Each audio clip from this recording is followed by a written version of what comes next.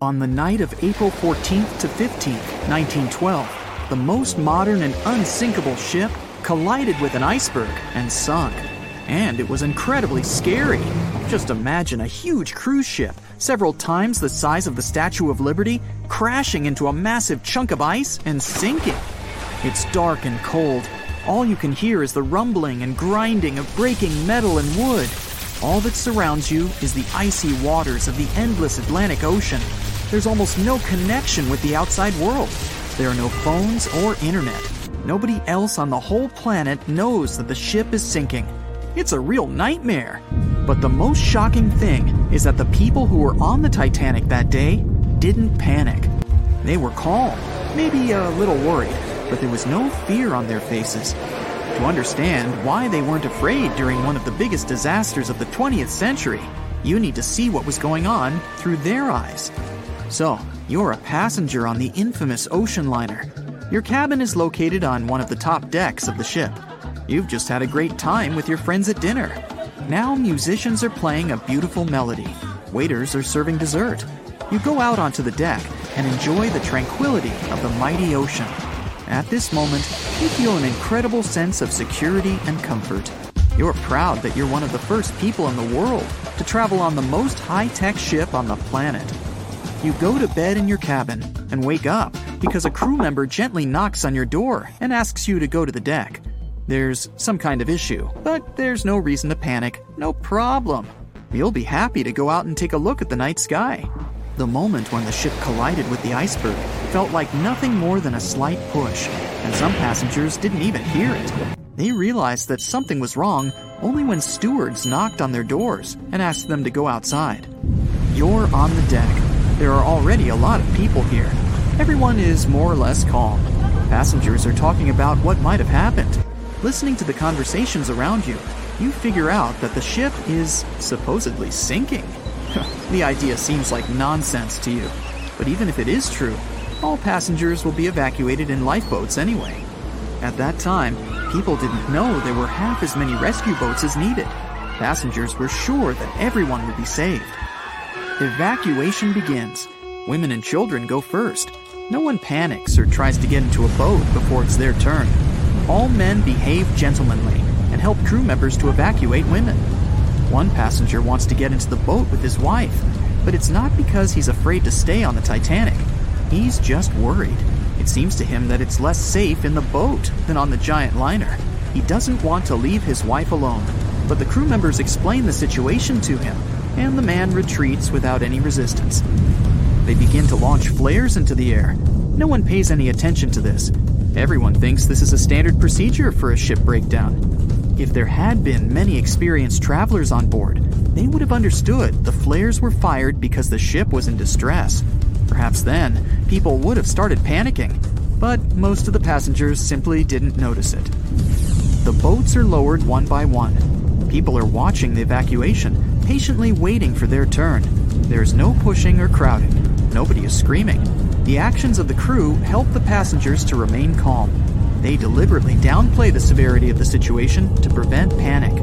Someone says the boats are launched simply as a precaution. Also, the crew members claim that a rescue ship is heading for the Titanic and is just a few miles away. Some passengers say they see the lights of another ship. The people who are already sitting in the boats want to stay closer to the Titanic, since this way they'll feel safer. Many passengers simply don't want to believe that something serious is happening. Even when they're told the ship is sinking, they refuse to admit it. How is it possible that the unsinkable ship can sink? But this is how the human mind works.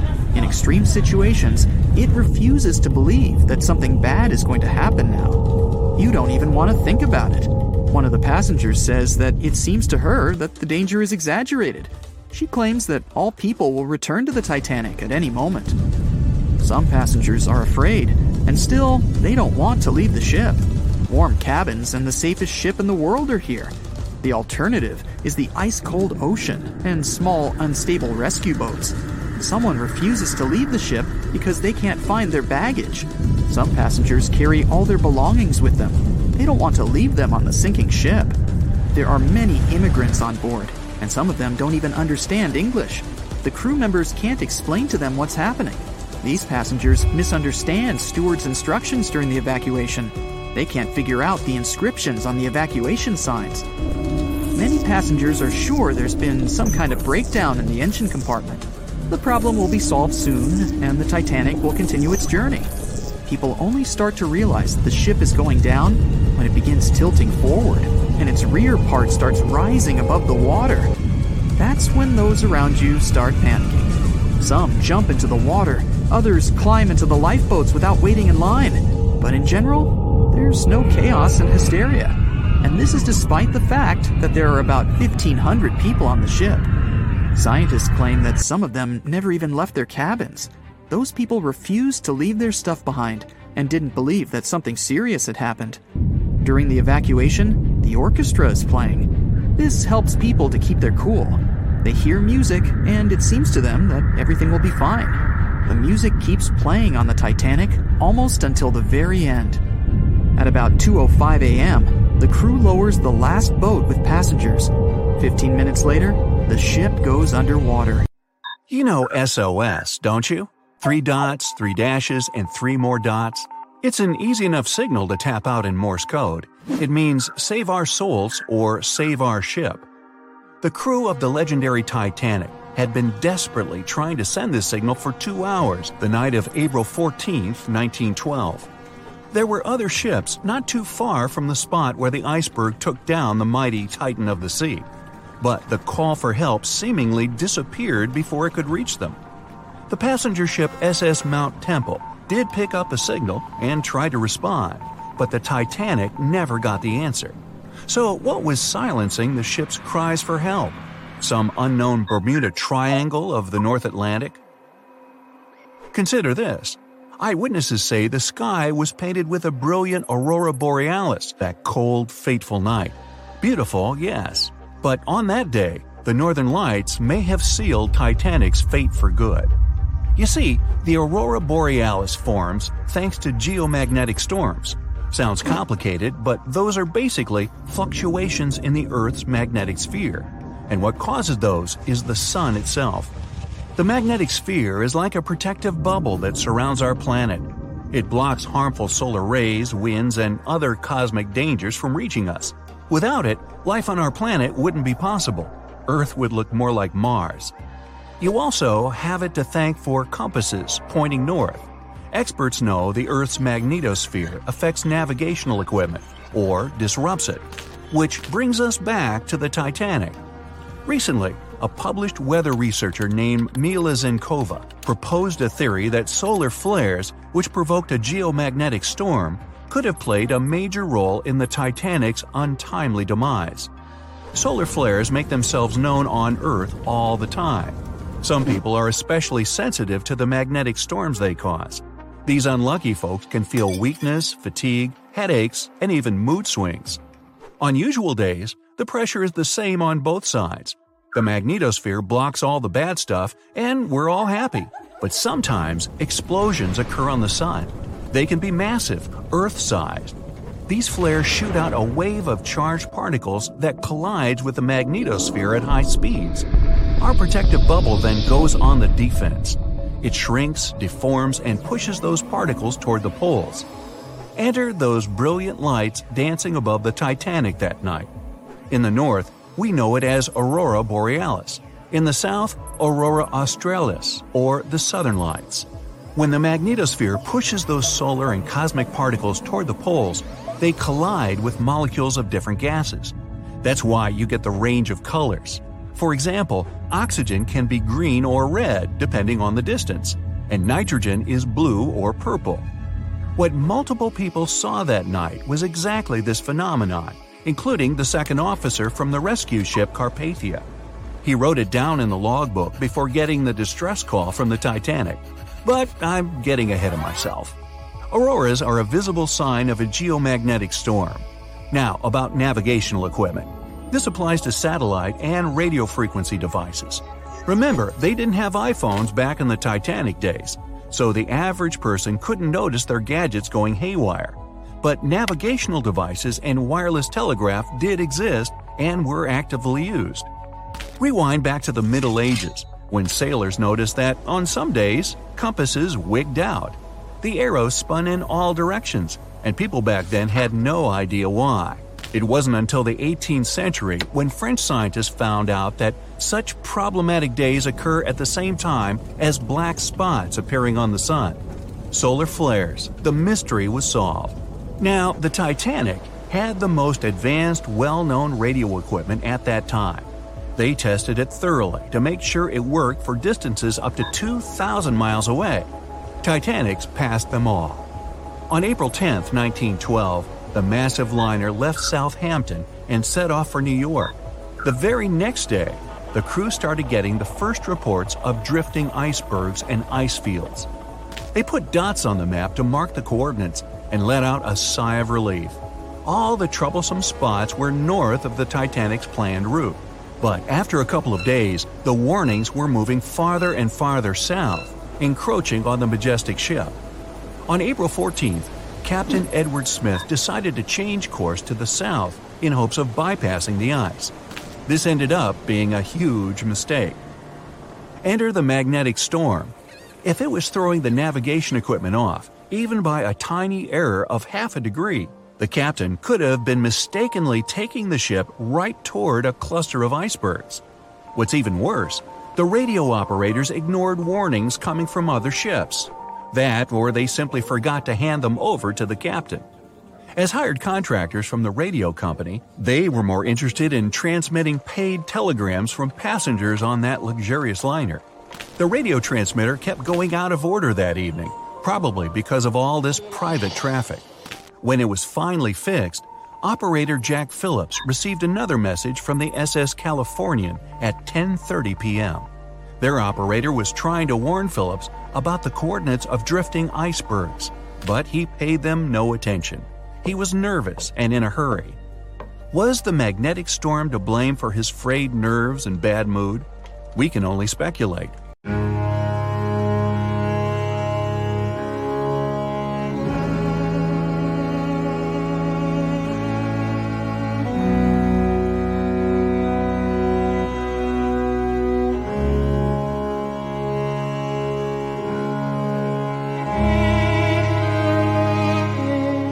We've lived together for many years.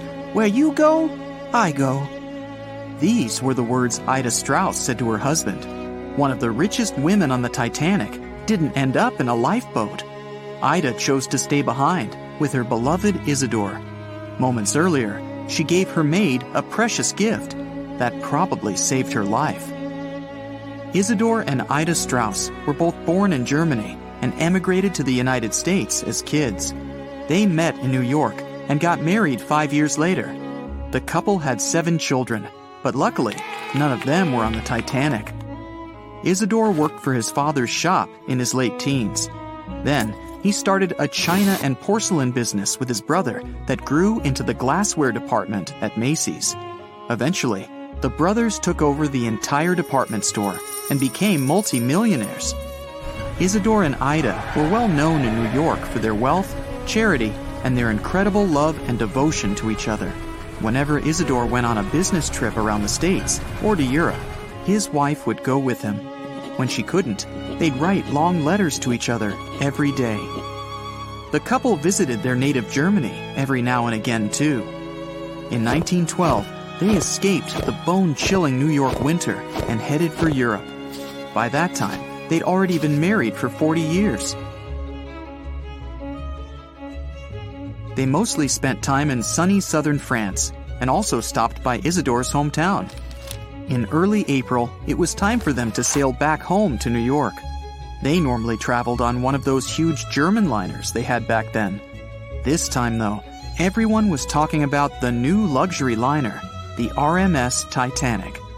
They couldn't resist it and immediately bought up some sweet first-class tickets. On April 10th, they boarded the newest ship of the White Star Line. This was going to be great. Ida and Isidore scored one of the 39 private suites at the top of the ship. The tickets cost around $100,000 in today's money. Some of the richest people in the world were staying next to them. The Strausses spent their evenings dining in front of a live orchestra in a hall filled with fancy furniture and expensive wooden paneling. They played chess and backgammon, visited the gym, the swimming pool, even checked out the on-deck squash courts. The luxury didn't last long, though. On the night of April 14th, the ship had its run-in with the most famous iceberg in history. It felt like a slight tremor, a little rumble, that's it. Nobody realized they were in any kind of danger. Passengers even started throwing snowballs made from the chunks of ice that had fallen on the deck. The ship officers told everyone they'd be fine. Moments later, Captain Edward Smith announced it was time to put those life jackets on and get into the lifeboats. All 20 of them were stored on the upper deck. They could have had more, but the ship's designers thought it would make the deck look too messy. There was actually a lifeboat drill scheduled for that day, but instead, they had the real thing. Pretty much only first-class passengers were going to be getting on those lifeboats. The Strausses left their private suite and waited for instructions from the crew. A lot of them were still confident. They told the passengers not to lose their passes. They'd need them when everyone got back on board. That was never going to happen. The ship was going under. The crew announced that women and children would board first. The Strausses were standing next to Lifeboat 8.